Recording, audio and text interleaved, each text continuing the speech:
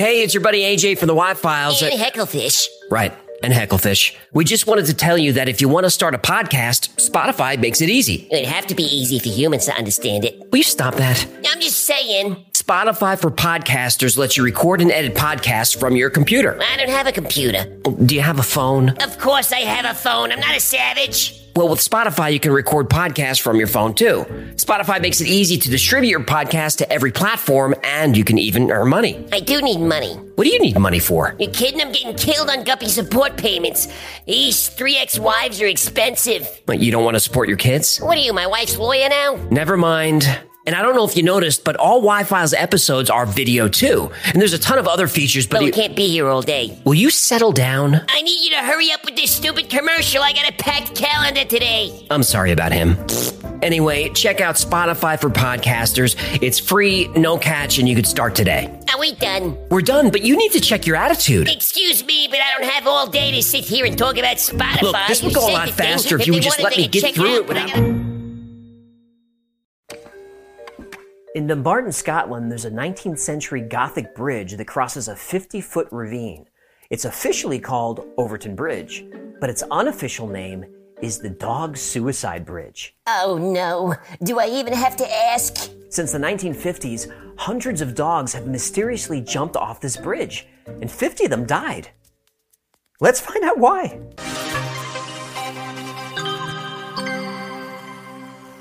Built in 1895, the ornate bridge leads up to Overton House, a 19th century manor built by wealthy industrialist James White on the outskirts of the village of Milton in the Scottish lowlands. It spans Overton Burn, a deep gorge with a small river, and hundreds of dogs have attempted to commit suicide by jumping off this bridge. And stories about Overton Bridge are all over the internet and have been featured on the TV series The Unexplained Files. There's even an entire book dedicated to this phenomenon.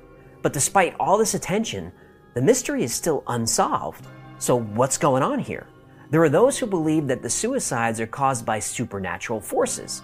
They point out that the bridge's location fits the description of a thin place, which, according to Celtic pagan beliefs, is a location where heaven and the earth meet. Oh, I'd like to see a video on thin places. That's a good idea. Another theory blames the White Lady of Overton, who haunts the Overton house. Now, her husband John died in 1908, leaving the widow to grieve for over 30 years. And after she died, she became the ghost known as the White Lady of Overton. According to local legend, the White Lady has been seen in the windows of the house and wandering the grounds, still grieving. Another, even darker story describes a terrible event that happened in 1994. That year, a 32-year-old father threw his own baby into the gorge below because he was certain that his child was the Antichrist. Oof. The baby died the following day, and the father was declared insane, obviously, and committed to an institution.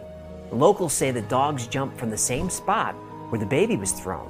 They believe there's some kind of supernatural rift that affects dogs' behavior. Now, most animal behaviorists agree that dogs don't commit suicide.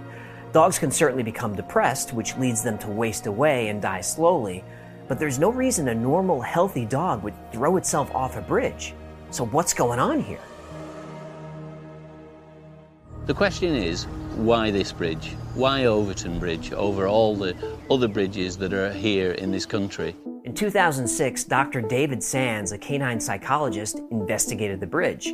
Dr. Sands said the way that the bridge is constructed is probably a factor. The walls of the bridge are about waist high and completely solid. There are also trees and dense greenery that grow higher than the walls. So there are no visual cues for the dogs to realize that they're on a bridge or that there's a drop on the other side of the wall. Also, the tops of the walls are tapered, so that if a dog jumps on top of one, it's probably going to fall even if it realizes it made a mistake. So this explains why a dog would be unaware that jumping is dangerous.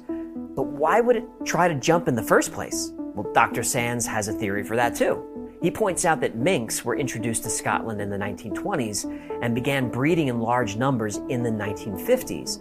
This is the same time when the suicides supposedly started. So not only are mink present in the undergrowth under the bridge, but also squirrels, mice, all kinds of forest critters that dogs enjoy. He made me this collar so that I may talk. Squirrel!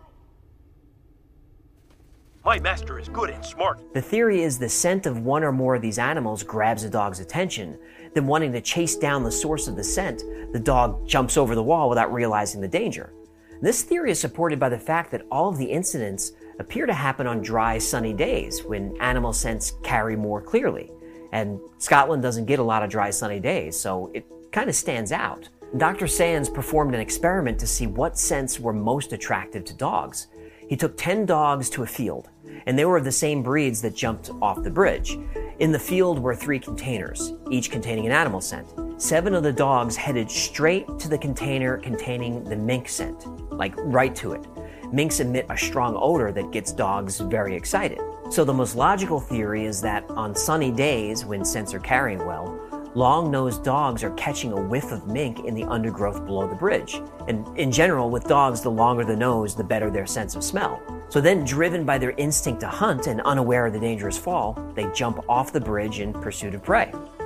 Checks out? So what we have seems to be a plausible explanation for the dog suicide bridge. But locals aren't buying it.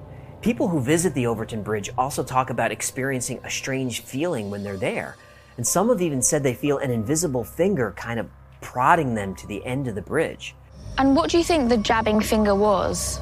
The White Lady of Overton. When skeptics confront locals about the supernatural theory, many are quick to point out that there are other bridges just like this all over the area with the same characteristics.